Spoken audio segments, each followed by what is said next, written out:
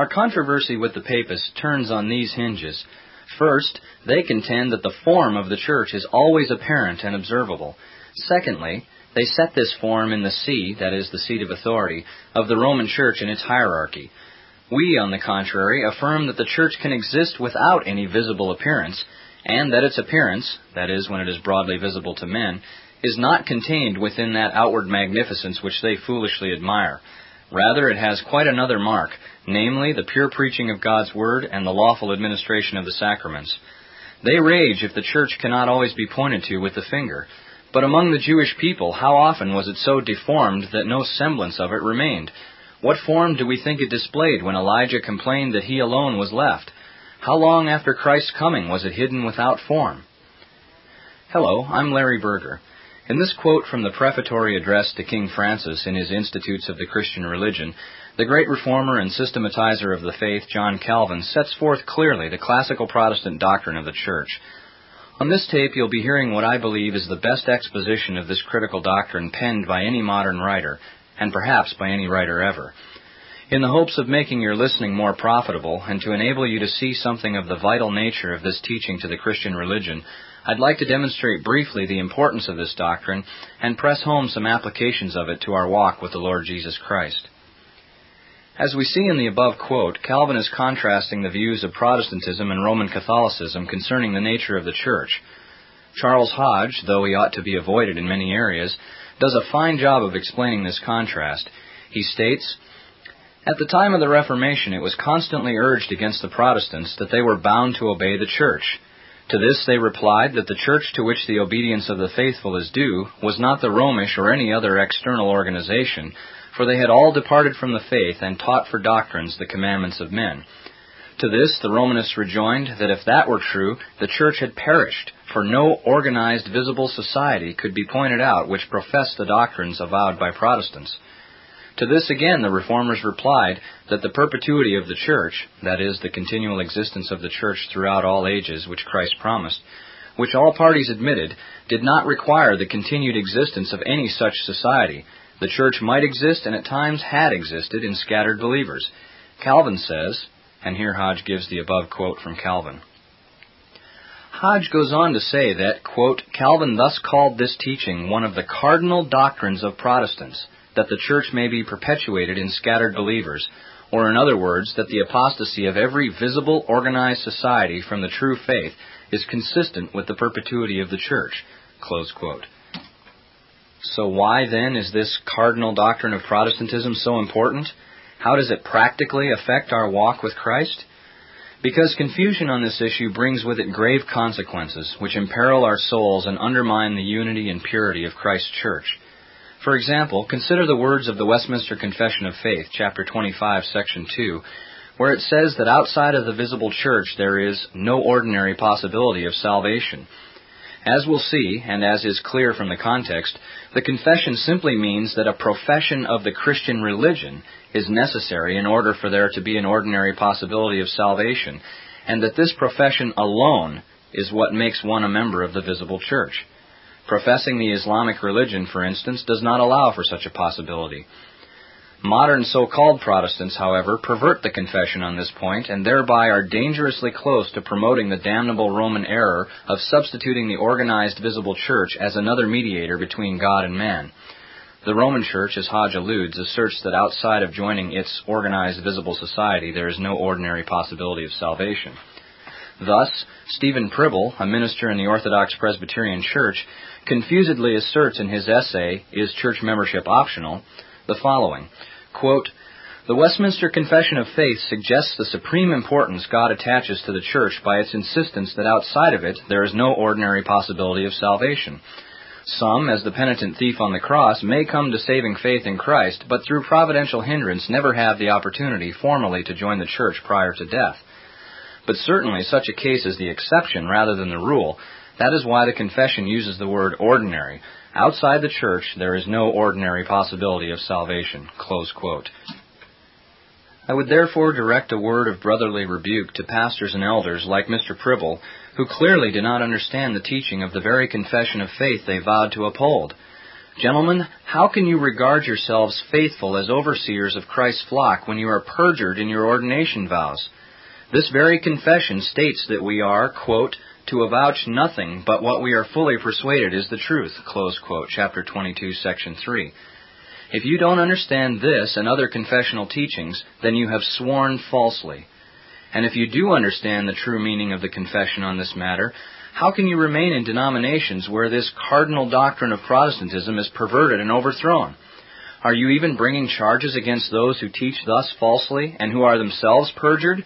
If not, why do you hypocritically insist that Christ's sheep should submit to you in the Lord, thereby submitting themselves to dangerous error? The chief shepherd, to the contrary, commands, quote, cease, my son, to hear the instruction that causeth to err from the words of knowledge, Proverbs 19:27. Christ's faithful sheep must not and will not sit under your teaching and oversight until such time as you show yourselves to be competent in your understanding and faithful in your application of true Protestant doctrine, instead of being those who rend the unity of the church with deadly errors. Finally, then, I exhort all my brethren who are sitting under such leaders. It is true, as Mr. Pribble asserts, that joining ourselves to a faithful organized church, if one can be found, is not optional, Hebrews 13:17. It is equally true, and an unavoidable deduction from this biblical command, that refusing to join an unfaithful organized church is also not optional. If we sit ourselves under leadership who either do not understand the cardinal doctrines of Protestants, or worse yet, who understand such doctrines but refuse to act accordingly, we are not putting ourselves in the path of Christ's blessings, but in the way of His judgments. As He says, let them alone, they be blind leaders of the blind, and if the blind lead the blind, both shall fall into the ditch. Matthew 15:14. It is our responsibility to judge our leaders and their doctrine by the Word of God, and to submit only to such as are found sound and faithful. For we are to submit ever and only in the Lord. God alone is the Lord of the conscience. The Confession, chapter 20, section 2. Our kind Heavenly Father has preserved for us the faithful expositions of His Word in the writings of our Protestant forefathers. Let us give careful heed, then, as Greg Barrows sets before us their scriptural teachings, to the end that both erring elders and flocks, as well as those who in obedience to Christ reject such dangerous leaders, may know the truth, that the truth may set us free. The Classical Protestant Doctrine of the Church, being Chapter 2 of Greg Barrows' book, The Covenanted Reformation Defended Against Contemporary Schismatics. Misrepresentation number 2. The Puritan Reformed Church of Edmonton, PRCE, denounces true churches and maintains that they are the only duly constituted church upon the face of the earth. In his defense departed, Mr. Bacon asserts, the Puritan Reformed Church of Edmonton session do not believe themselves compelled to answer in any church court, for they have, in their exaggerated opinion, the only truly constituted church court to be found upon the face of the earth today. See letter of Puritan Reformed Church of Edmonton Clerk of Session and Brian Schwertley's warning. And again, the error into which you have fallen is serious, and until you come out of the little group which claims that they alone of all the inhabitants of the earth have a true constitutional church, you will continue attached to the dead body of human tradition. Mr. Bacon's charges are scandalously unqualified. When one reads such unqualified statements as, they have, in their exaggerated opinion, the only truly constituted church court to be found upon the face of the earth today, or, until you come out of the little group which claims that they alone of all the inhabitants of the earth have a true constitutional church, often there is a very natural inclination to an intensely negative response.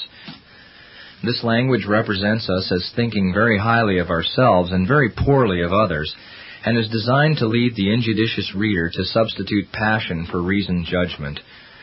This accomplished, it is then very unlikely that the reader will notice that the statements of Mr. Bacon are entirely unqualified.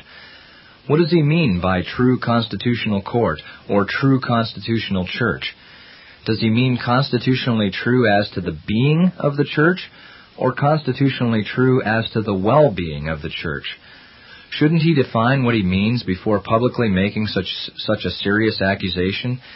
Instead, he begins and ends his defense departed without ever qualifying these terms.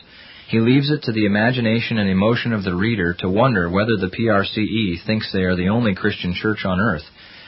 These unqualified statements are a telling example of what Mr. Bacon has asked the public to digest. By not defining the terms in his accusations, he has asked his readers to swallow his unannounced assumptions with a certain degree of implicit faith. Because of Mr. Bacon's serious disregard for these relevant qualifications, and because some may have been beguiled into believing this false report concerning us, I believe it would be most prudent to first inform the reader of our disposition toward those brethren who disagree with us. Following that, I will proceed with a direct response to these erroneous charges. Our disposition toward those who disagree with us. On the 7th of May, 1741, the Mount Herrick Declaration was published after receiving sanction from the Correspondences and General Meeting of the United Societies. The spirit of our covenanted brethren echoes our own sentiments and disposition toward those of our brethren who differ from us. In this quote, "We declare our esteem of and love for all the godly in these lands who have the root of the matter in them, and love our Lord Jesus Christ in sincerity, who are studying godliness and have sad hearts for the tokens of God's sad displeasure, and the sins and abominations procuring the same, notwithstanding of their not being of the same sentiments and mind with us as to some parts of our testimony and practice." And that's cited from Matthew Hutcheson, the Reformed Presbyterian Church in Scotland. "We have neither stated nor do we believe that those who profess the true religion and their children, the visible Church universal, are only those who agree with us on every point of doctrine or practice.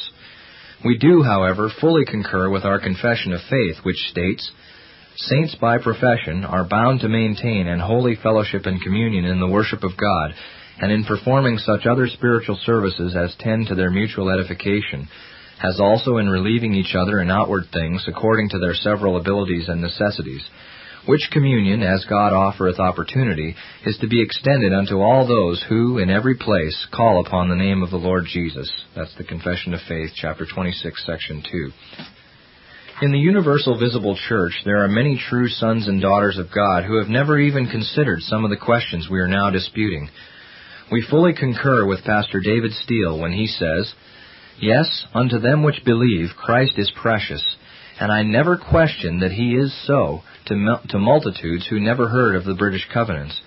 But I grieve when these are lightly called the old covenants by those under the obligation of them." And that's from David Steele's Reminiscences. We in the PRCE love all the brethren who will not obstinately and willfully speak or act contrary to the truth of God's Word, with an approving love that is desirous of intimate Christian communion. We also love those who call themselves brethren, who willfully and obstinately speak or act contrary to the truly professed religion, with a love of benevolence that is desirous of their correction and restoration to the truth.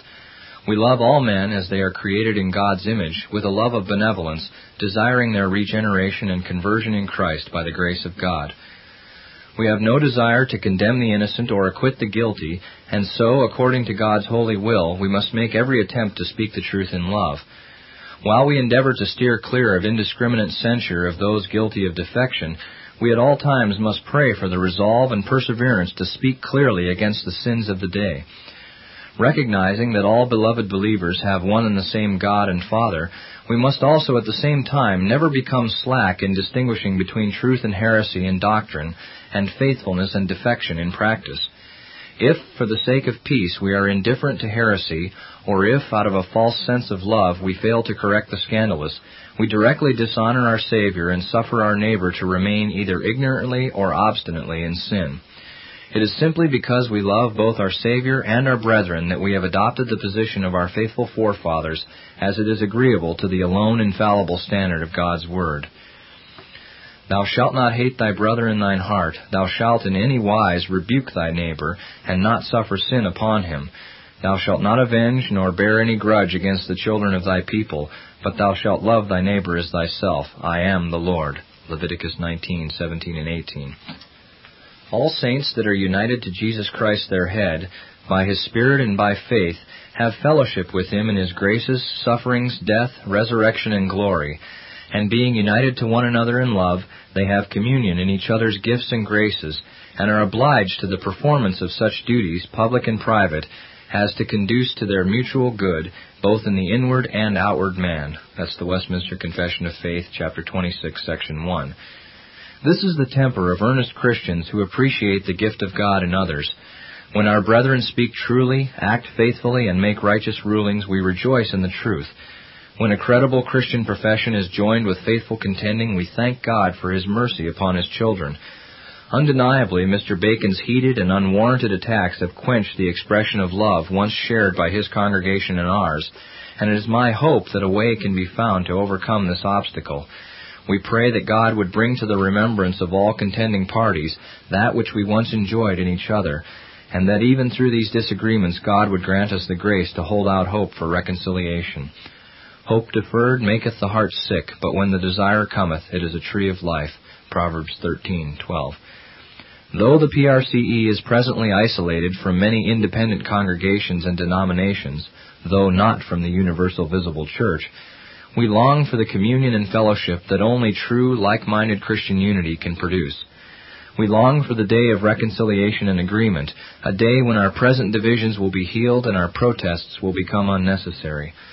Our prayer and our contending is for a covenanted Protestant unity of national Presbyterian churches who would work together to rule the universal visible church of Christ in truth, and we believe that this cause is most consistent with the biblical love of our triune God towards mankind.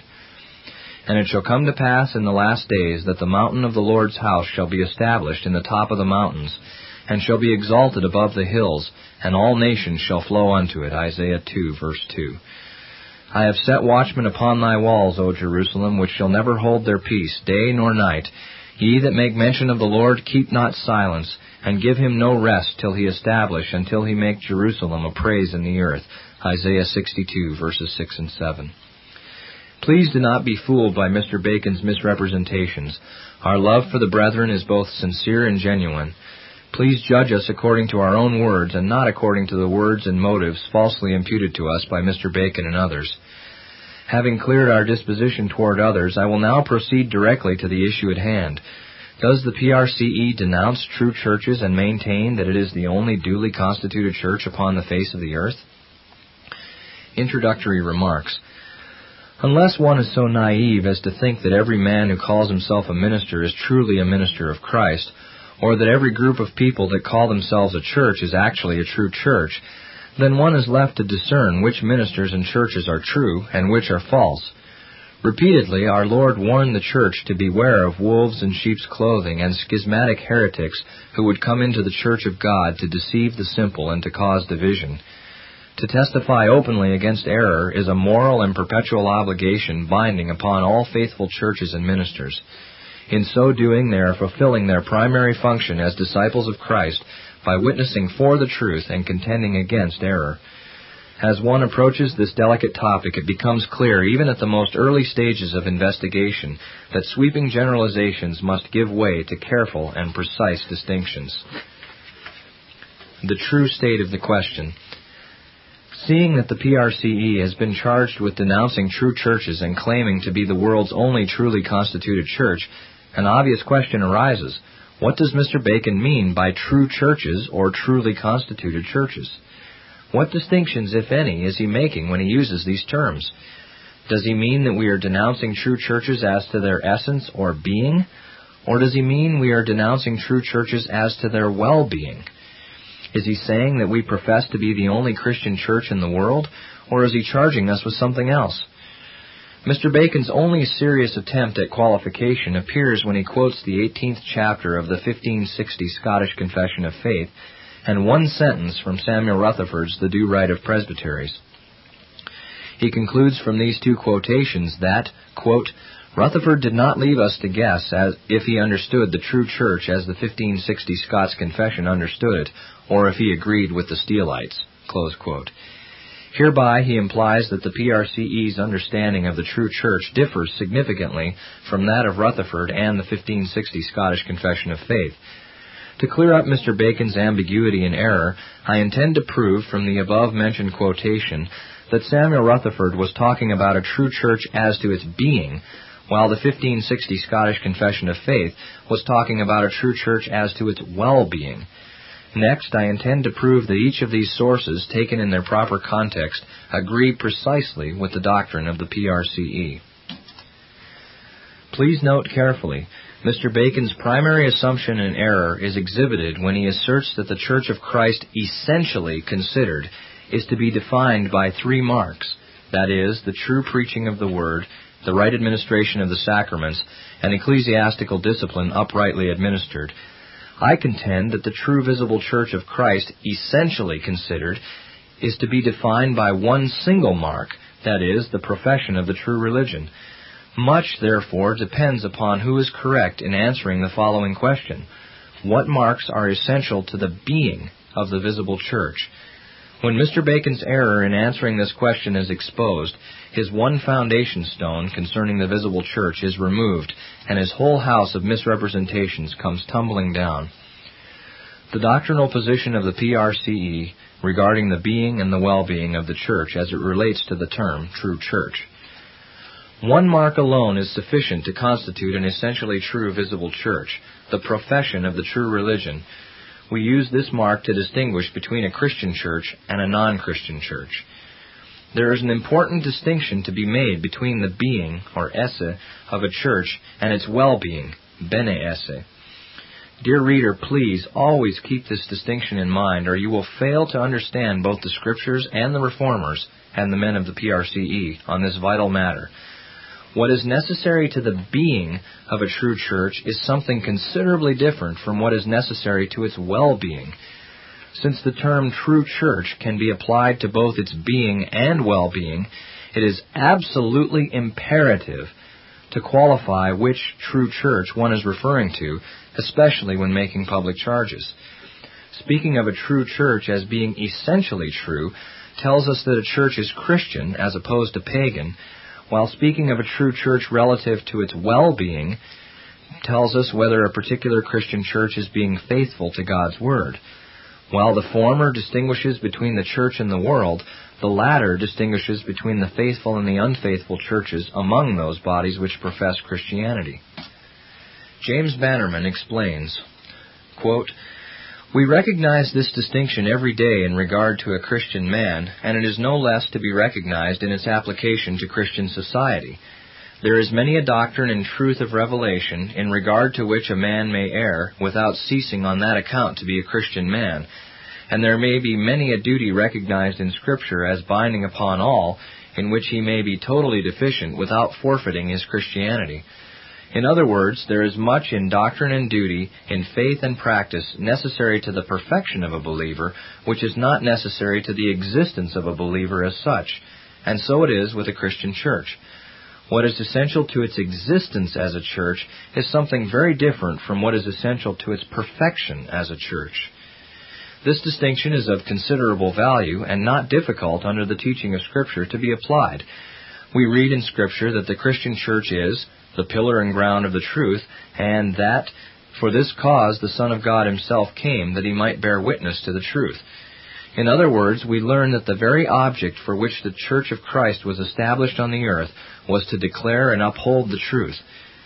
Judging then by this first test, we are warranted in saying that to hold and to preach the true faith or doctrine of Christ is the only sure and infallible note or mark of the Christian church, because this is the one thing for the sake of which a Church of Christ has been instituted on earth. A true faith makes a true church, and a corrupt faith a corrupt church, and should it at any time apostatize from the true faith altogether, it would, by the very act, cease to be a Church of Christ in any sense at all. The church was established for the sake of the truth, and not the truth for the sake of the church. For this thing, then, the Church of Christ was instituted, and this thing, or the declaration of the truth, must therefore be, in its nature and importance, paramount to the church itself. Again, we read in Scripture that Christ gave some apostles and some prophets and some evangelists and some pastors and teachers for the perfecting of the saints, for the work of the ministry, for the edifying of the body of Christ. In other words, we learn that ordinances and office-bearers have been established for the object of promoting the well-being and edification of the church. These things, then, that is, the ordinances and ministry, unlike the former, that is, the truth, were instituted for the sake of the church, and not the church for the sake of them. And these things, that is, the ordinances and the ministry, therefore must be, in their nature and importance, subordinate to the church. And that's from the Church of Christ, Volume 1. The Westminster Confession of Faith, Chapter 25, Section 2, defines an essentially true church as having one mark, that is, the profession of the true religion. The idea that there is one mark that alone distinguishes the being of a church from its well-being is clearly and plainly taught in the Westminster Confession of Faith, where it states, "The visible church, which is also Catholic or universal under the gospel, not confined to one nation as before under the law, consists of all those throughout the world that profess the true religion, together with their children, and is the kingdom of the Lord Jesus Christ, the house and family of God, out of which there is no ordinary possibility of salvation." That's the Confession, Chapter 25, Section 2. Likewise, the Larger Catechism, Question 62. Question, what is the visible church? Answer, the visible church is a society made up of all such as in all ages and places of the world do profess the true religion, and of their children. Notice that the only mark mentioned as necessary for the existence or being of a true visible church is the profession of the true religion. According to the Westminster Divines, this is the single mark that distinguishes Christian churches from pagan churches. By using this mark, we can determine whether a body of people meeting together for worship are to be considered Christian in any sense. The Reformers, by applying this single mark to the Roman Catholic Church, called her a true church as to essence or being, and correctly distinguished her from the Turks or pagans. For example, commenting on Jeremiah 15, verse 16, John Calvin writes, quote, "The name of God is indeed called indiscriminately on all who are deemed his people. As it was formerly given to the whole seed of Abraham, so it is at this day conferred on all who are consecrated to his name by holy baptism, and who boast themselves to be Christians and the sons of the church, and this belongs even to the papists." That's from Calvin's Commentaries. Another excellent Reformed scholar, Francis Turretin, defines the essentially true church, esse, as having one mark, that is, the profession of Christianity and gospel truth.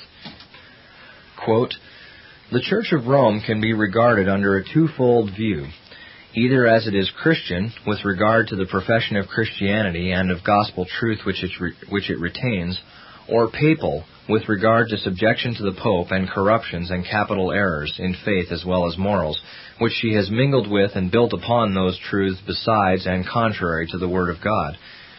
We can speak of it in different ways.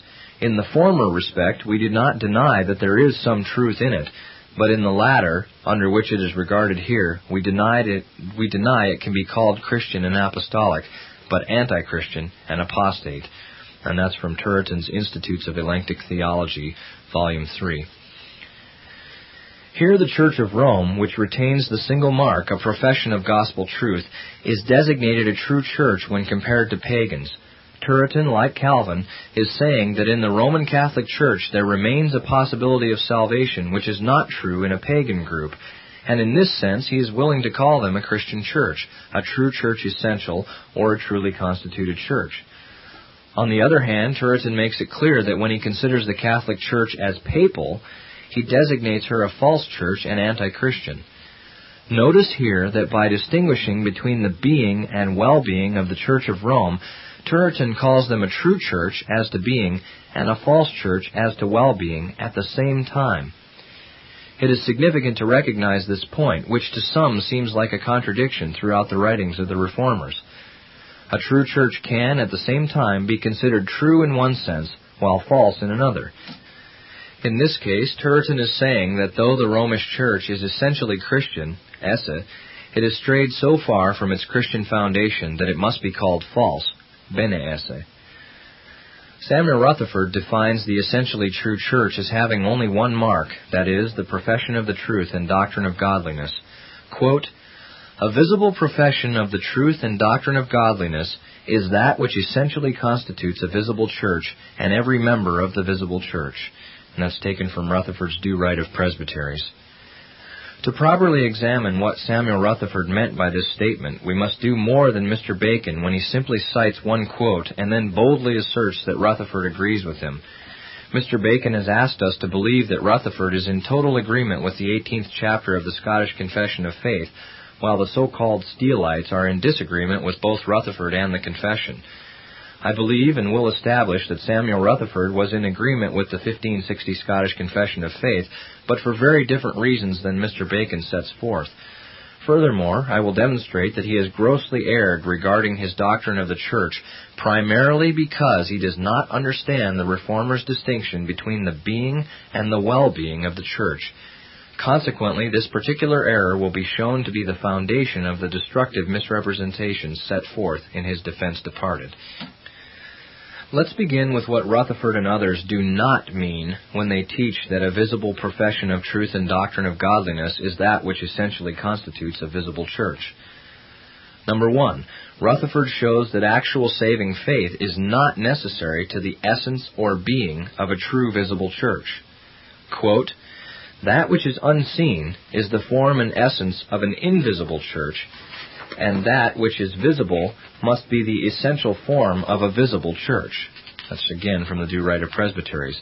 A second quote, "And whereas our divines say that the church is invisible, because faith, which is the specific and constitutive form of the church, is invisible, and known only to God, the searcher of hearts." That's from Rutherford's Survey of that sum of church discipline. 2. Ministers, elders, and deacons are not necessary to the essence or being of a true visible church. In 1646, an anonymous work entitled Justivinum Regimentis Ecclesiastici, or The Divine Right of Church Government, was published. Its authorship is generally attributed to either Westminster divines themselves, likely the London Covenanted Presbyterians, or those who closely sympathized with them. It is ironic that this book refutes its own publisher, Naphtali Press, who also publishes Bacon's works, on this vital point, the very crux of the controversy. Quote, "There are degrees of necessity. Some things are absolutely necessary to the being of a church, as matter and form, that is, visible saints and a due profession of faith and obedience to Christ according to the gospel. Thus it is possible a church may be and yet want both deacons, elders, and pastors too, yea, and word and sacraments for a time. Some things are only respectively necessary to the well-being of a church. Thus officers are necessary, yet some more than others, without which the church is lame, defective, and miserably imperfect." That's from the Divine Right of Church Government. 3. Baptism and the Lord's Supper are not necessary to the essence or being of a true visible church. Quote, "Abraham called with his house to leave idolatry, obeyed the calling, building an altar to the Lord," Genesis 12, 1-18, "professes and teaches as a prophet the doctrine of the covenant, and God appearing revealed the gospel unto him," Genesis 12, 1-3, and Genesis 15, 4-7. "And so he and his house are a visible church, when, not while many years after, and until he was 99, the seal of circumcision was ordained and given to him in his house," Genesis 17, verses 1-3. And that is from Samuel Rutherford's Survey of that sum of church discipline. And again, another Rutherford quote, "And the church is a true visible church in the wilderness, which yet wanted," that is, lacked, "circumcision and the Passover 40 years in the wilderness," Joshua 5, verses 5-7. This proves that there is a true visible church where Christ is, and yet wanteth the ordinary seals, baptism, and the Lord's Supper. Again, from Survey of the Survey. 4. Church discipline is not necessary to the essence or being of a true visible church. Quote, "But a church may retain the essence and being of a visible church, and yet have no discipline in actual use, or little, and though want, that is, lack of discipline, do leaven a church, yet it does not, as Robinson says, evert the nature thereof, and turn it into Babylon and a den of dragons." That's from the Do Right of Presbyteries. To summarize, Rutherford and others do not make actual saving faith, ministry, sacraments, or church discipline necessary to the existence of a true church essentially considered. Why? Because saving faith is the essence of the invisible church and does not pertain to the definition of the true visible church, and because ministry, sacraments, and discipline, while necessary and profitable for the well-being of the church, are not necessary to its existence or being. Seeing that Rutherford removes all of these things from his definition of an essentially true church, what is left to include? One mark and one mark alone is necessary to the definition of a true church, esse, that is, profession of the truth. Quote, a visible profession of the truth and doctrine of godliness is that which essentially constitutes a visible church and every member of the visible church, from the Do Writer Presbyteries. Again, quote, truth of doctrine concurs to give being to the church and to the constitution of it, from Rutherford's Do Writer Presbyteries. Quote again, any sort of profession, whether by an avowing of that gospel to one another, or suffering for it, even when the shepherds are smitten and the flock is scattered, is a very practical and speaking mark that such a company is a true church, from Rutherford's Survey of the Survey. And finally, again from Survey of the Survey, and yet if these may be, to wit, hearing and professed receiving, here is an essential mark by which persons before they receive seals are made members and visible disciples, and societies visible and churches essentially differenced. 1.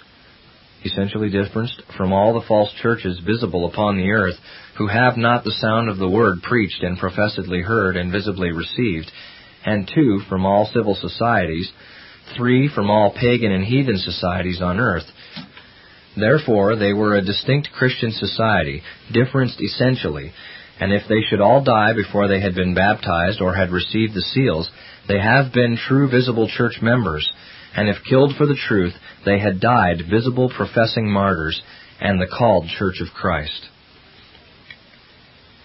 It is to be carefully observed that, like James Bannerman, the Westminster Divines, and Francis Turretin, Samuel Rutherford also taught the distinction between the being and the well-being of a true church. By one single mark, he distinguishes the true church from false churches, who have no profession of the truth, from all civil societies, and from all pagan societies on earth. We can now confidently affirm that Rutherford's definition of the essentially true church is exceedingly broad. By his definition, there are many true churches upon the earth. Samuel Rutherford was simply saying that one mark was necessary to distinguish an essentially true church from a pagan church, which is precisely what the PRCE is saying. Strictly speaking, all that Scripture requires to constitute, esse, a visible church is the mark of the truth, that is, possession of the true doctrine of Christ and enough of the fundamentals of the true Christian religion to warrant a possibility of salvation. This is the minimal standard necessary for a church to qualify as a true church as opposed to a pagan church. To illustrate this in practical terms, let us consider how Rutherford applies his definition to the Roman Catholic Church. Speaking of the reason why the Reformers still consider the baptism of Rome to be valid, and therefore not to be repeated in a Protestant church, Rutherford states, quote, because there, that is, those in Rome who received an invalid baptism by a midwife or a private person, because their profession of that covenant whereof baptism is a seal separates them sufficiently from infidels, though they want or lack the seal external. That's from the Do Writer Presbyteries. Notice that Rutherford says that even those in Rome who receive an invalid baptism by a midwife or a private person do profess the true covenant in such a way as to separate them from infidels and pagans. This is precisely the purpose of distinguishing between the being and the well-being of the church. If we say that we receive the baptism of Rome, then we must essentially receive the ministry of Rome, which administers the baptism. This is exactly what Rutherford concludes when he says, quote, these have a ministry essentially entire, who have power under Christ to preach the gospel and administer the sacraments, Matthew 28:19. The Romish priests have this and are called to this by the church. That's from the Do Writer Presbyteries. John Robinson, Rutherford's independent opponent from New England, objects, quote, how can England forsake the Church of Rome and forsake the ministry within the church, as in the subject, especially seeing you teach that a true ministry makes a true church? That was Rutherford citing him in the Do Writer Presbyteries. And Rutherford responds, England may well separate from Rome, everting the fundamental parts of faith, and not separate from Rome's baptism or ministry, insofar as they essentially be the ordinances of Christ. Rutherford is applying his doctrine exactly the same way as Turretin, Calvin, and the divines of the Westminster Assembly. He teaches that one may lawfully separate from a church that is essentially true as to being, when it is deformed as to its well-being. The Reformers do not profess separation from the true remnant of Rome, which professes the true gospel, but from the papal part of Rome that destroys the fundamentals of the truth. Though the ministerial Church of Rome still retained an essentially true ministry and valid baptism, the papal tyranny inseparably attached to it was like a malignant tumor, and these reformers understood that this true church, esse, was something to denounce and avoid, lest they die amidst her corruption. Is this not exactly what John Calvin is teaching when he says, quote, "However, when we categorically deny to the papists the title of the church, we do not for this reason impugn the existence of churches among them. Rather, we are only contending about the true and lawful constitution of the church, required in the communion not only of the sacraments, which are signs of profession, but also especially of doctrine." That's from Calvin's Institutes. Mr. Bacon whines and complains that the PRCE has, quote, "used their forum to denounce true churches and ministers of Christ. As I have demonstrated, both the Church of Rome and its ministry are considered true as to essence by Calvin, Turretin, and Rutherford, yet they counsel separation from both, warning others to avoid their poison. Does Mr. Bacon also say that Calvin, Turretin, and Rutherford were using their forum to denounce true churches and ministers when they taught separation from Rome? If not, then how is he justified in making such an accusation about the PRCE for saying that the Presbyterian Church in America, the PCA, or the Orthodox Presbyterian Church, the OPC, or Free Presbyterian Church of Scotland, though true churches as to essence, are to be avoided and denounced? My point is that the validity of Mr. Bacon's charge entirely depends upon the meaning he attaches to the phrase, true church. Without making the distinction between the being and the well-being of the church, his charges are meaningless and entirely ambiguous. As it stands, these meaningless charges are a source of mischief and stumbling for Christ's little ones, who until now were likely unaware of these critical distinctions. If Mr. Bacon was aware of these distinctions, I conclude that he was negligent and culpable for not using them. If he was ignorant of these distinctions, then he must repent for slandering us in his ignorance. He is trapped between a rock and a hard place with nowhere to turn. Is Mr. Bacon ready to admit that his charges are entirely unqualified and misleading? There is no excuse for his making public charges of this nature, leading others astray, without carefully qualifying what he means.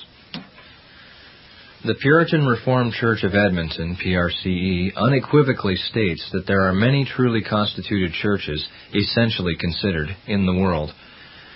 I have shown by this first distinction that one mark alone is sufficient to constitute an essentially true visible church, that is, the profession of the true religion.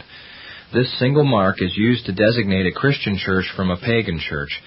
The PRCE unequivocally states that the one remaining church calling itself the Presbytery of the Reformation Presbyterian Church, that is, Bacon's church, is a truly constituted visible church as to essence or being, as are particular Roman Catholic, Arminian, or Baptist churches.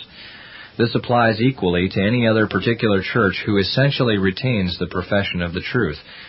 Mr. Bacon's unqualified libel that the PRCE thinks it is the only truly constituted church in the world has led many to believe that we are denominating all other Christian churches except ourselves as non-Christian. This is absolutely false, and we can hardly fathom how Mr. Bacon would dare utter such unqualified folly. Now that we have exposed Mr. Bacon's slander, we shall see if he responds with repentance or with simply more false rhetoric. Let him demonstrate from anything we have written or spoken that we have condemned every body of Christians but ourselves as non-Christian, or let him be ashamed. To date, he has simply acted mischievously and irresponsibly by publicly making unqualified accusations invented by an offended imagination. And then quoting from James Rennick's Informatory Vindication, "We judge schismatic and pragmatic dividers of the church, and wideners of the breaches thereof already broken and divided, and those who sow discord among brethren and promote their contentions by invidious reproaches or other ways, are to be withdrawn from." Close quote. Next, I would like to continue to prove that Mr. Bacon is entirely wrong in his assertion that Samuel Rutherford, who stated in his classic work entitled The Do-Right of Presbyteries that, quote, a visible profession of the truth and doctrine of godliness is that which essentially constitutes a visible church and every member of the visible church, was talking about the same thing as the 18th chapter of the 1560 Scottish Confession of Faith. Those things commonly called the notes or marks of the church, that is, the true preaching of the word, the right administration of the sacraments, and ecclesiastical discipline uprightly administered, pertain to the well-being of the church, or the perfecting of the saints. By these notes we distinguish between a truly constituted visible church being, and a true church faithfully adhering to its lawful constitution, well-being. We must distinguish between the things for which the church was instituted and the things that have been instituted for the church. James Bannerman explains, quote, in the second place, what are those things which, unlike the truth, have been instituted for the sake of the church, and not the church for the sake of them? Such, unquestionably, are those ordinances, office-bearers, and discipline which have been established within the Christian society. These being instituted for the advantage and edification of the church are, from their very nature, subordinate and secondary to the truth, for the holding and publication of which both they and the church itself exist. They may be necessary and are necessary for the perfection of the church, but they are not necessary for its existence. That's the Church of Christ, Volume 1. And again, quoting Bannerman, but joined to the possession of the true faith, the administration of the outward ordinances as necessary to constitute a Christian church, and you assign to outward ordinances a rank and value which are not justly theirs, and make them primary, and not, as they truly are, of secondary importance. Again from Volume 1. The Westminster Confession of Faith, Chapter 25, Section 3, distinguishes that which is essential from that which is given for the well-being of the church. The Westminster Confession of Faith, 25:3, states, quote, unto this Catholic and visible church Christ hath given the ministry, oracles, and ordinances of God for the gathering and perfecting of the saints in this life to the end of the world, and doth by his own presence and Spirit, according to his promise, make them effectual thereunto. That the ministry, oracles, and ordinances are not necessary to the being of the church is clearly spelled out for us when the confession says that these things were given unto the church for the perfecting of the saints. That which is given unto the church for its perfection cannot be said to constitute its existence. Ministry, oracles, and ordinances are not things that essentially distinguish Christians from pagans, but rather these are the marks that essentially distinguish one Christian assembly from another. Rather than distinguishing Christian churches from non-Christian churches, this distinction allows us to differentiate between faithful true churches, esse, and unfaithful true churches, esse. The Church of Scotland, 1638 to 1649, serves as an example of the former, and is to be distinguished from the Church of Rome or the Reformed and Presbyterian Daughters of the Revolution Church, who serve as examples of the latter. Though he has given these distinctions some lip service in the past, see The Visible Church in the Outer Darkness, page 5, it is evident that Mr. Bacon does not understand how to apply these necessary distinctions. This is proved by the fact that the marks of the Church in the 1560 Scottish Confession of Faith and the words of Samuel Rutherford as cited in Defense Departed are misrepresented and misunderstood by Mr. Bacon. The 1560 Scottish Confession of Faith speaks of the well-being of the Church when it says, quote, the notes, therefore, of the true Kirk of God we believe, confess, and avow to be, first, the true preaching of the Word of God, into the which God has revealed himself to us, as the writings of the prophets and apostles do declare. Secondly, the right administration of the sacraments of Christ Jesus, which must be annexed unto the word and promise of God, to seal and confirm the same in our hearts. Last, ecclesiastical discipline uprightly ministered, as God's word prescribes, whereby vice is repressed and virtue nourished. Wheresoever then these former notes are seen, and of any time continue, be the number, that is, of persons, never so few, about 2 or 3, there, without all doubt, is the true Kirk of Christ, who, according to his promise, is in the midst of them, not that universal, that is, Kirk, of which we have before spoken, but particular Kirks, such as were in Corinth, Galatia, Ephesus, and other places, in which the ministry was planted by Paul, and were of himself named the Kirks of God." Close quote.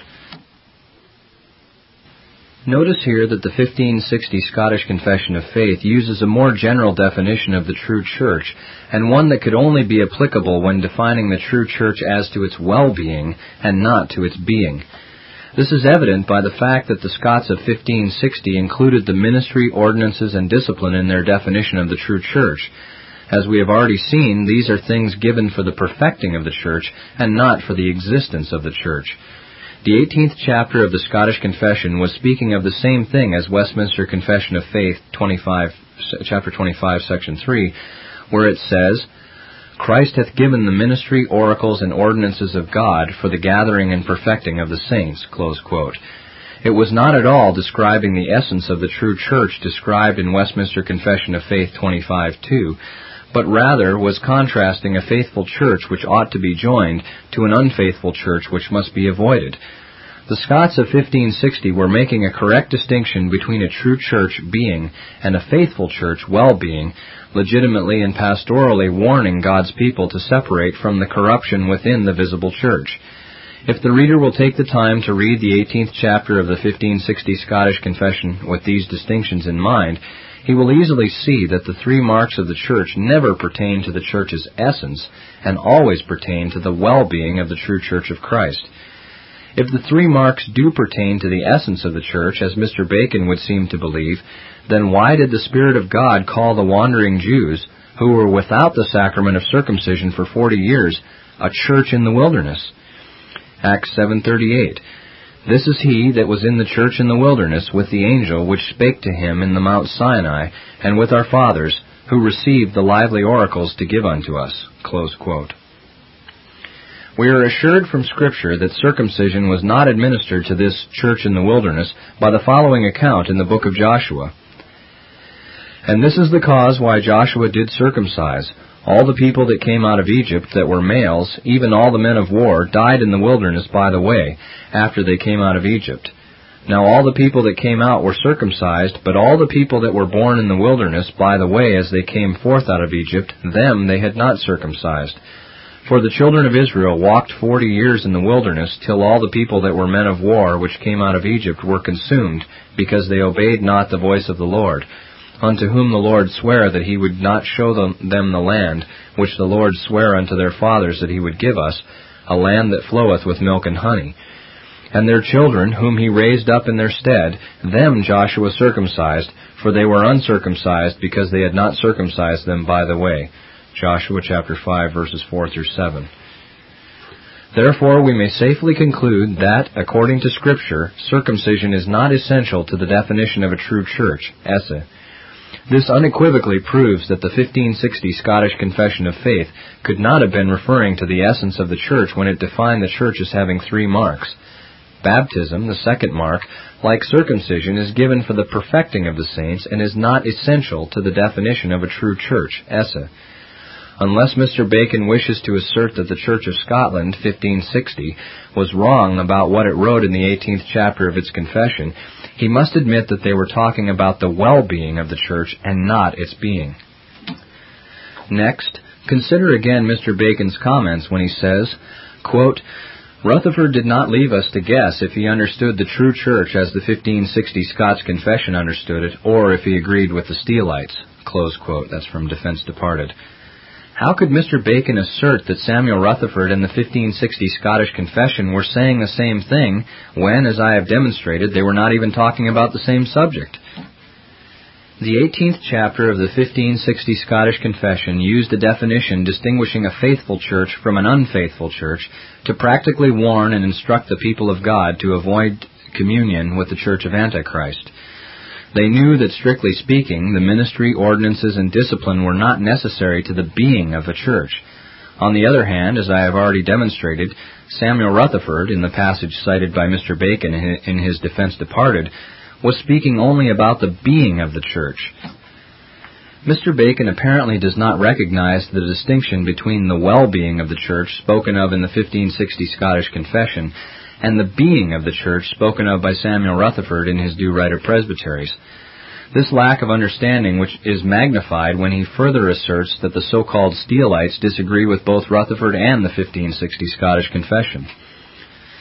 The PRC agrees with both Samuel Rutherford and the 1560 Scottish Confession, while Mr. Bacon misrepresents all parties involved.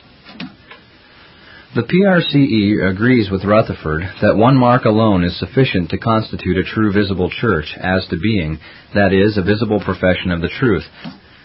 The PRCE also agrees with the 1560 Scottish Confession when they say that the three notes that pertain to the well-being of the church are the true preaching of the word, the right administration of the sacraments, and ecclesiastical discipline uprightly administered. In this case, Mr. Bacon's unqualified libel has misstated the doctrine of Rutherford, the 1560 Scottish Confession, and the PRCE. In his attempt to expose the alleged error of the PRCE, Mr. Bacon has again exposed himself to shame. Mr. Bacon is correct in this much at least. Rutherford did leave no doubt whether or not he agrees with the doctrine of the Puritan Reformed Church. He agrees with us perfectly. That is, we agree perfectly in the truth. Thus far I have demonstrated that the Puritan Reformed Church calls many churches on earth truly constituted churches, as to being, contrary to Mr. Bacon's slanderous misrepresentation that we think we are the only Christian church on earth. I have also shown that Mr. Bacon does not appear to understand the distinction between the being and the well-being of the church. If he claims that he understands this distinction, his crime is aggravated, for then we must ask why he didn't mention it in his accusations. Why did he purposely mislead others to believe that the PRCE thought they were the world's only Christian church, if he knew that we considered many other churches to be essentially true?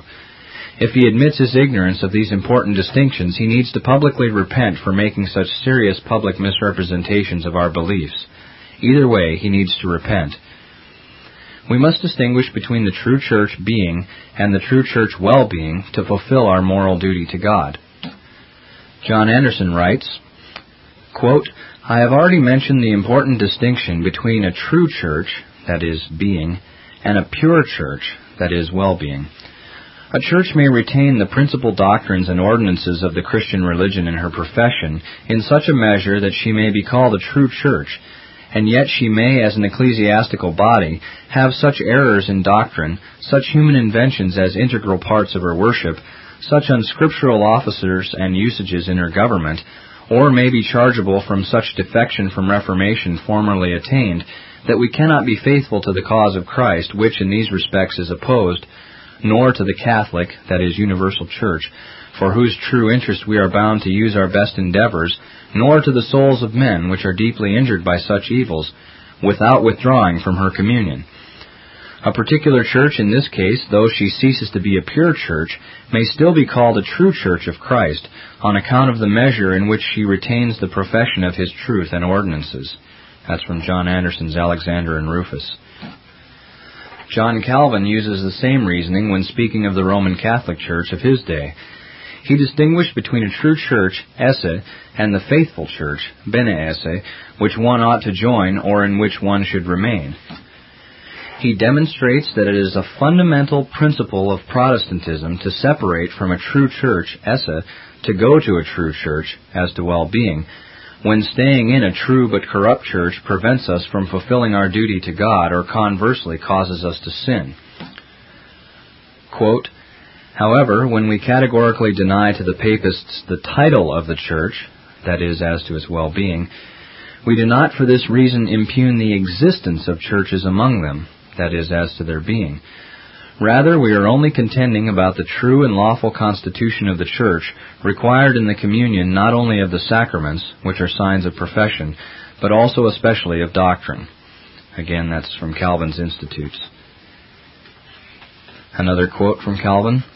In the same way, if anyone recognizes the present congregations, contaminated with idolatry, superstition, and ungodly doctrine, as churches, in full communion of which a Christian man must stand, even to the point of agreeing in doctrine, he will gravely err. For if they are churches, the power of the keys is in their hands, but the keys have an indissoluble bond with the Word, which has been destroyed among them. Again, if they are churches, Christ's promise prevails among them, whatever you bind, and so forth. And that's Matthew 16:19, 18:18, and John 23:20. But on the contrary, they disown from their communion all that genuinely profess themselves servants of Christ. Accordingly, either Christ's promise is vain, or they are not, at least in this regard, churches. Finally, instead of the ministry of the Word, they have schools of ungodliness and a sink of all kinds of errors. Consequently, by this reckoning, either they are not churches, or no mark will remain to distinguish the lawful congregation of believers from the assemblies of the Turks. And that's again from the Institutes. Speaking of the Romish Antichrist, he says, quote, Daniel 9:27, and Paul, 2 Thessalonians 2:4, foretold that Antichrist would sit in the temple of God. With us, it is the Roman pontiff we make the leader and standard-bearer of that wicked and abominable kingdom. The fact that his seat is placed in the temple of God signifies that his reign was not such as to wipe out either the name of Christ or of the church. From this it therefore is evident that we by no means deny that the churches under his tyranny remain churches. And that's from the Institutes. Finally, Calvin states, quote, to sum up, I call them churches, that is, esse, to the extent that the Lord wonderfully preserves in them a remnant of his people, however woefully dispersed and scattered, and to the extent that some marks, or vestiges, of the church remain, especially those marks, like baptism, whose effectiveness neither the devil's wiles nor human depravity can destroy. But on the other hand, because in them those marks have been erased, to which we should pay particular regard in this discourse, I say that every one of their congregations and their whole body lack the lawful form of the church, that is, bene esse.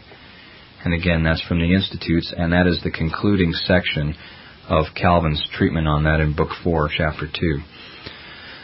Note that Calvin is calling particular churches within the Roman Catholic Church true as to essence, while at the same time calling them false because they lack a true and lawful constitution. He states that the true and lawful constitution of the Church is required in the communion of the sacraments as well as the doctrine. The fact that he mentions their true and lawful communion in relation to the sacraments is significant to our present dispute with Mr. Bacon.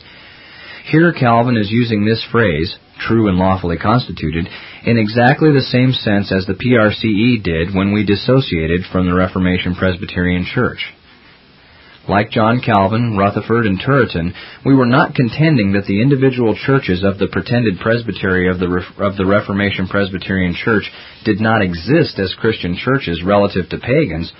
Rather, we were contending about the true and lawful constitution of the church which the Reformation Presbyterian Church required in her terms of communion. In the 23 times we used the phrase, truly constituted church, in our letter of dissociation, we never once used it in such a way as to denote the essence or being of the church. We were not arguing about whether the bodies in the Reformation Presbyterian Church were Christian or pagan, only whether these bodies lacked a true and lawful constitution as they applied their doctrine to the ministry, ordinances, and discipline. We were simply saying that their terms of communion were inconsistent with our duties and obligations before God, and that we could not in good conscience comply with them. Consequently, we believed that our differences with the Reformation Presbyterian Church were so fundamental that we could not continue to be ecclesiastically associated with them. Again, I cite John Anderson, quote, if there be no lawful refusing of sacramental communion with a particular church, then there can be no lawful separation from it till it be unchurched. But the latter is absurd, and therefore the former. I think it manifestly absurd to say that we are not to separate from a particular church, however degenerate and corrupt in doctrine, worship, discipline, and government, till it is no church of Christ at all. For this would be to suppose that, though Christ has provided the censures of the church as a means of preserving her from the danger arising from the offenses of one or a few members, he has provided no means of her preservation from the far greater danger of utter ruin by the prevailing influence of a corrupt majority. When such a majority is found incorrigibly obstinate in their opposition to any steps towards a thorough reformation, it is evident that there is no remedy but secession. By such a majority, one great end of church communion, which is, that the truths and institutions of the Lord Jesus may be preserved pure and entire, is avowedly and obstinately opposed. And therefore, in this case, the Lord Jesus is saying to his people, as in 2 Corinthians 6:17, "Come out from among them, and be ye separate." Many limit such calls to our departure from the communion of pagans and papists, but they are applicable to our secession from any prevailing party, even though they should bear the name of Christians, of Protestants and Presbyterians, who, in their united capacity, or as a professing body, are going on in obstinate opposition to any of the truths and institutions of Jesus Christ, so that none can continue in their church communion without being involved in the guilt of that opposition. From such combinations Christ is calling his people to separate. It is not meant, however, that degenerate Protestants and Presbyterians are upon a level with heathens and papists, for there may be a just cause of separation from the former, though not so great as from the latter. And that's, again, from Alexander and Rufus. We have now clearly established that Mr. Bacon has publicly shamed himself by making sinfully unqualified charges. One more thing needs to be discussed before we go on to the next misrepresentation. What is Mr. Bacon really saying about all other churches when he attempts to form a new presbytery instead of joining an already existing one? The member churches and ministers of the Reformation Presbyterian Church came from various denominations, but primarily they separated from the Presbyterian Church in America, that is, the PCA. Mr. Bacon played a large part in getting these ministers and elders together to talk about uniting into a presbytery. At the first meeting, Mr. Bacon asked a very good question for which no one in the room had an adequate answer. What reason did this group of men have to form yet another Presbyterian denomination distinct from all the rest? That question forms the basis for one of our greatest objections to the Reformation Presbyterian Church's pretended presbytery. What did the Reformation Presbyterian Church really say about the other denominations and congregations in the world when they formed yet another distinct and rival denomination? Given his view of the nature of the Church, Mr. Bacon practically asserts the pretended presbytery of the Reformation Presbyterian Church to be the only truly constituted, as to well-being, church court in the world. Does the Reformation Presbyterian Church presbytery regard the church courts of the Presbyterian Church in America, Orthodox Presbyterian Church, Reformed Presbyterian Church of North America, or any other denomination as having jurisdiction over them? Is the RPC officially in union with any church court in the world? If they are, then why didn't they acknowledge such a union at their inception? Does the Reformation Presbyterian Church claim to follow all the contradictory acts of the present-day General Assemblies? From where did the churches of the Reformation Presbyterian Church come? Did not the Reformation Presbyterian Church gather her churches from other true churches? How is this consistent with Mr. Bacon's book entitled The Visible Church and the Outer Darkness? The fundamental principle of government in each distinct Presbyterian denomination in the United States and Canada is really no different than that of the independent congregations Mr. Bacon calls separatist. By forming a distinct and independent denomination, Mr. Bacon and the Reformation Presbyterian Church are testifying that they could not find one group in all the world with whom they could in good conscience unite. This confused ecclesiology is no different in theory than the doctrine of the independents, only it is being practiced in forming denominations rather than congregations. Thus we designate it independent denominationalism. The Reformation Presbyterian Church and the other distinct and independent Presbyterian denominations have put Presbyterian window dressing upon an essentially independent concept of the church government. You have your church court and I'll have mine is the motto of the churches in North America and around the world. John Anderson writes, quote, "The Catholic Church comprehends all that profess the true religion. There is a lawful and necessary division of it into sections in respect of local situation. But when a number of people, bearing the Christian name, combine together as a distinct society for the purpose of maintaining and propagating doctrines and practices, which, instead of belonging to the true religion, are contrary to it, they ought not, considered as such a combination, to be called a lawful section of the Catholic Church. It is not denied that they belong to the Catholic Church, but it is denied that there ought to be any such section or division in it. Thus there ought to be no section of the Catholic Church having for the peculiar end of its distinct subsistence the support of episcopal hierarchy, unknown in the Scripture, of the propagation of anti-paedobaptism or of anti-scriptural doctrine in opposition to that of God's election, redemption, effectual calling, and the conservation of His people as delivered in the Scripture, or for the support of ways and means of divine worship not found in Scripture. If the Catholic Visible Church were brought to a suitable discharge of her duty, she would abolish all such sections. But no society ought to be called such an unlawful section, while it can be shown that it subsists as a separate society for no other end than for the maintaining of something in the doctrine, worship, or government of the Church which belongs to the Christian religion as delivered in the Word of God, or for exhibiting a testimony against prevailing errors and corruptions which the Scripture requires the Catholic Church to condemn. Such a profession of any party of Christians is no sectarian profession, and a union with them is not a sectarian, but properly a Christian union. And being cordial and sincere is a union in Christ, and communion upon the ground of this union is truly Christian communion. On the other hand, however much of our holy religion any body of Christians hold in common with others, and however many of them we may charitably judge to be saints, yet while their distinguishing profession is contrary to the Word of God, communion with them, as a body so distinguished, is sectarian communion, as it implies a union with them in that which ought to be rejected by the whole Catholic Church. That again is from Alexander and Rufus.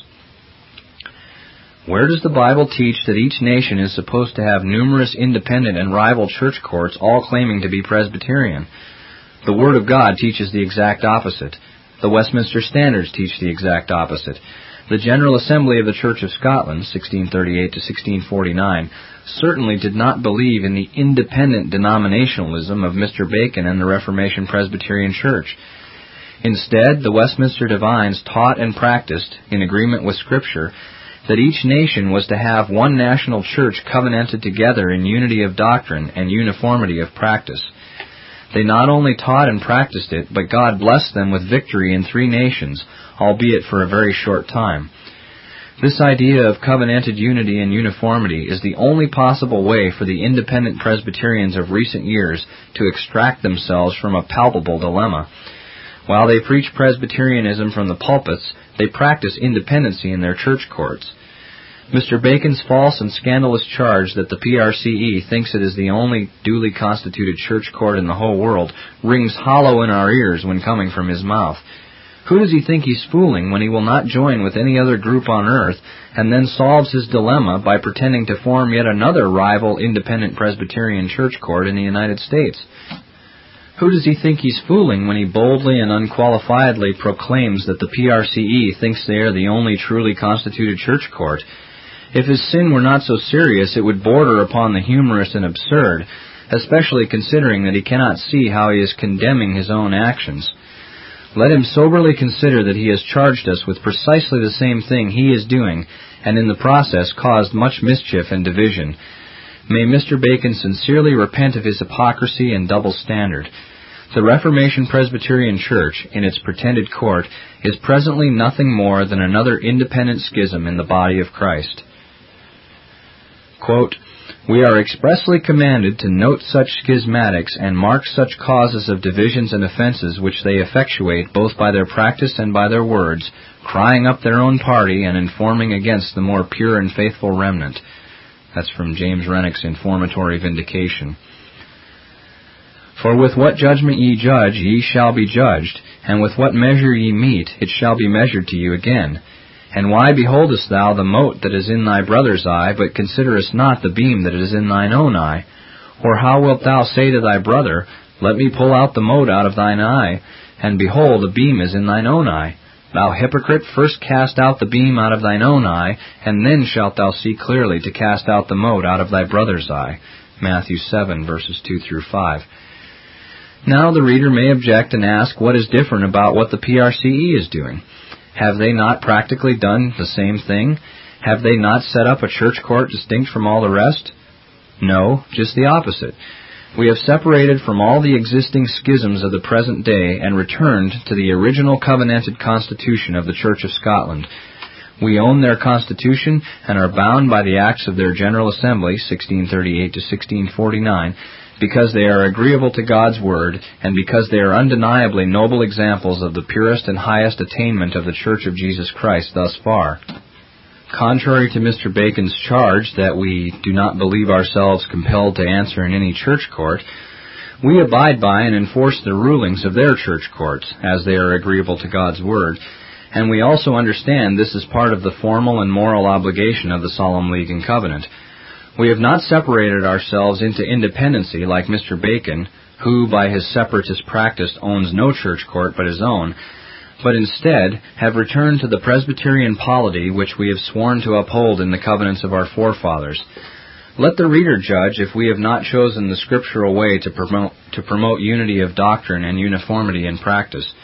We are simply following in the paths of our forefathers, Song of Solomon 1:8, Jeremiah 6:16, and imitating their godly and biblical example, while hoping for the same blessing of God upon our efforts that they enjoyed upon theirs.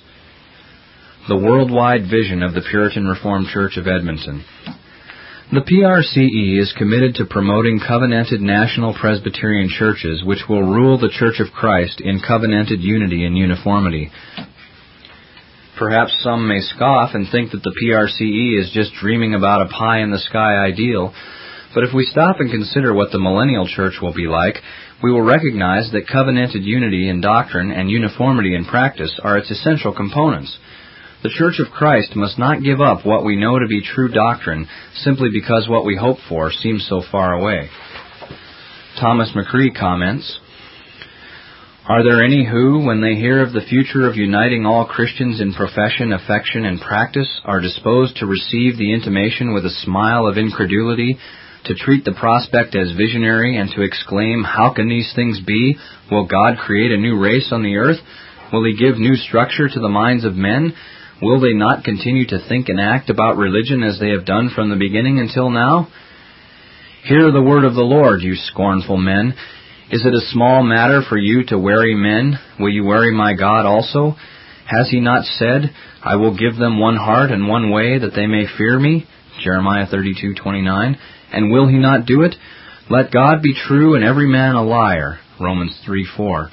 When the time comes, the time which He has set for accomplishing His promise, He shall arise, and every difficulty and every obstruction shall give way before Him and vanish at His approach.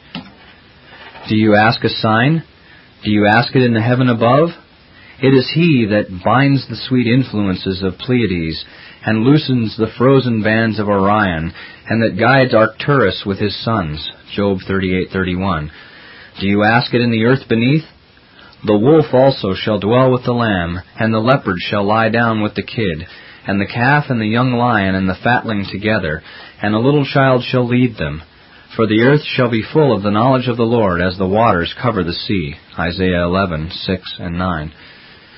The Infinite One has, in His faithful word, pledged all His perfections for the accomplishment of this work. What resistance can be opposed to infinite power, put in motion by infinite love and guided by infinite wisdom? He can raise up instruments properly qualified and disposed for promoting His design, guide their counsels, animate them to constancy and perseverance, and finally crown all their exertions with the wished-for success. He has the hearts of all men in His hand, and can turn them like the waters in an aqueduct. He can rebuke the spirit of error and delusion, cause the prophets and the unclean spirit to pass out of the land, Zechariah 13:2, and remove and abolish all things that offend in His kingdom. He can subdue the most stubborn and inveterate prejudices, allay the fiercest heats and animosities, convert jealousies into confidence and hatred into love, and having made the wrath of man to praise Him by accomplishing His purposes, He can restrain the remainder thereof. Psalm 76, verse 10. Who is among you that fears the Lord and obeys the voice of His servant, who walks in darkness and has no light as to the removal or abatement of the melancholy divisions of the church? Let him plant his faith firmly on the promises of Jehovah and stay himself on His perfections. Say with the prophet Jeremiah, in a similar case, Ah, Lord God, behold, Thou hast made the heaven and the earth by Thy great power, and there is nothing too hard for Thee. The great, the mighty God, the Lord of hosts is His name, great in counsel and mighty in work. Jeremiah 32:17-19. Place yourself in spirit in the midst of the emblematical valley into which Ezekiel was carried, and say, God who raises the dead can easily do this. Ezekiel 37, 1-14, and see 2 Corinthians 1:9. Rivers deep and broad, seas noisy and tempestuous, on which no galley with oars can go, neither gallant ship ride, Isaiah 33:21, have disparted the territories which the God of heaven has given to his Son, and prevented the intercourse of his subjects. But he shall utterly destroy the tongue of the Egyptian sea, and with his mighty wind shall he shake his hand over the river, and shall smite it in the 7 streams, and make men go over dry shod. And there shall be an highway for the remnant of his people, like as it was to Israel in the day that he came out of the land of Egypt. Isaiah 11:15 and 16. Brazen mountains of separation may stand in the way of the desirable event, but the resistance which they oppose to it shall be overcome, not according to the confused plan of modern projectors, by throwing a scaffolding over them, by which those who have reared altars on their tops may hold occasional intercourse and partial communion, but in a way becoming the New Testament Zerubbabel, the disperser of confusion. When he rends the heavens and comes down to do things which we look not for, the mountains shall flow down at his presence, Isaiah 64:1. Those separations which have been of most ancient date, and which threaten to last forever, shall yield to his power. The everlasting mountains shall be scattered, the perpetual hills shall bow, before him whose ways are everlasting. Habakkuk 3:6. If there shall be one that has reared its head above all the rest, and makes a more formidable resistance, it also shall crumble down and disappear. Who art thou, O great mountain? Before Zerubbabel thou shalt become a plain. Zechariah 4:7. Then shall the mountain on which the house of God is built be established on the top of the mountains, and exalted above the hills, and all nations shall flow to it. And he will rebuke and repress the envious risings of its proudest rival. A hill of God is the hill of Bashan, a high hill of Bashan. But why lift ye up yourselves, ye high hills? This, Zion, is the hill which God desireth to dwell in. Yea, the Lord will dwell in it forever. Psalm 68:15 and 16. May God fulfill these promises in due time, and unto him be glory in the church by Christ Jesus, throughout all ages, world without end. Amen. That's taken from Thomas McCree's Unity of the Church. We cannot walk together with Mr. Bacon in his schismatic practice and agree to this endless multiplying of rival church courts. We believe that it is sin to associate or comply with such schismatic societies. We call upon all those who see the scriptural principles being violated to separate from such schisms and work together with us toward one national covenanted unity and uniformity. This is the true doctrine of the Second Reformation, and we praise God that it will again be victorious. And closing with a quote from the Reformed Presbytery's short vindication of our covenanted Reformation: "These modern pygmies are too far dwarfed in intellectual stature to measure the altitude of our glorious covenanted Reformation, a Reformation which, embedded in the law and the covenant of God, has already brought civil and ecclesiastical freedom to many millions, and which is doubtless destined to be laid in the foundation of reconstructed society in the millennial period of the world." Thank you for listening to Chapter 2 of The Covenanted Reformation Defended Against Contemporary Schismatics by Greg Barrow. Please note that this tape is not copyrighted, and we therefore encourage you to copy and distribute it to all who you think might benefit. The full-length book is available from Stillwater's Revival Books, 4710 37A Avenue, Edmonton, Alberta, T6L3T5. The phone number is area code 780-450-3730, and the area code is 403 until January 1st, 1999. Or the full-length book is available free on Stillwater's webpage, www.swrb.com. Stillwater's publishes a treasure trove of the finest biblical, Protestant, and Reformed literature available anywhere today. They'll send you a free catalog at your request, so contact them today. Stillwater's Revival Books, publishing the true peace for the scriptural unity and purity of Christ Church.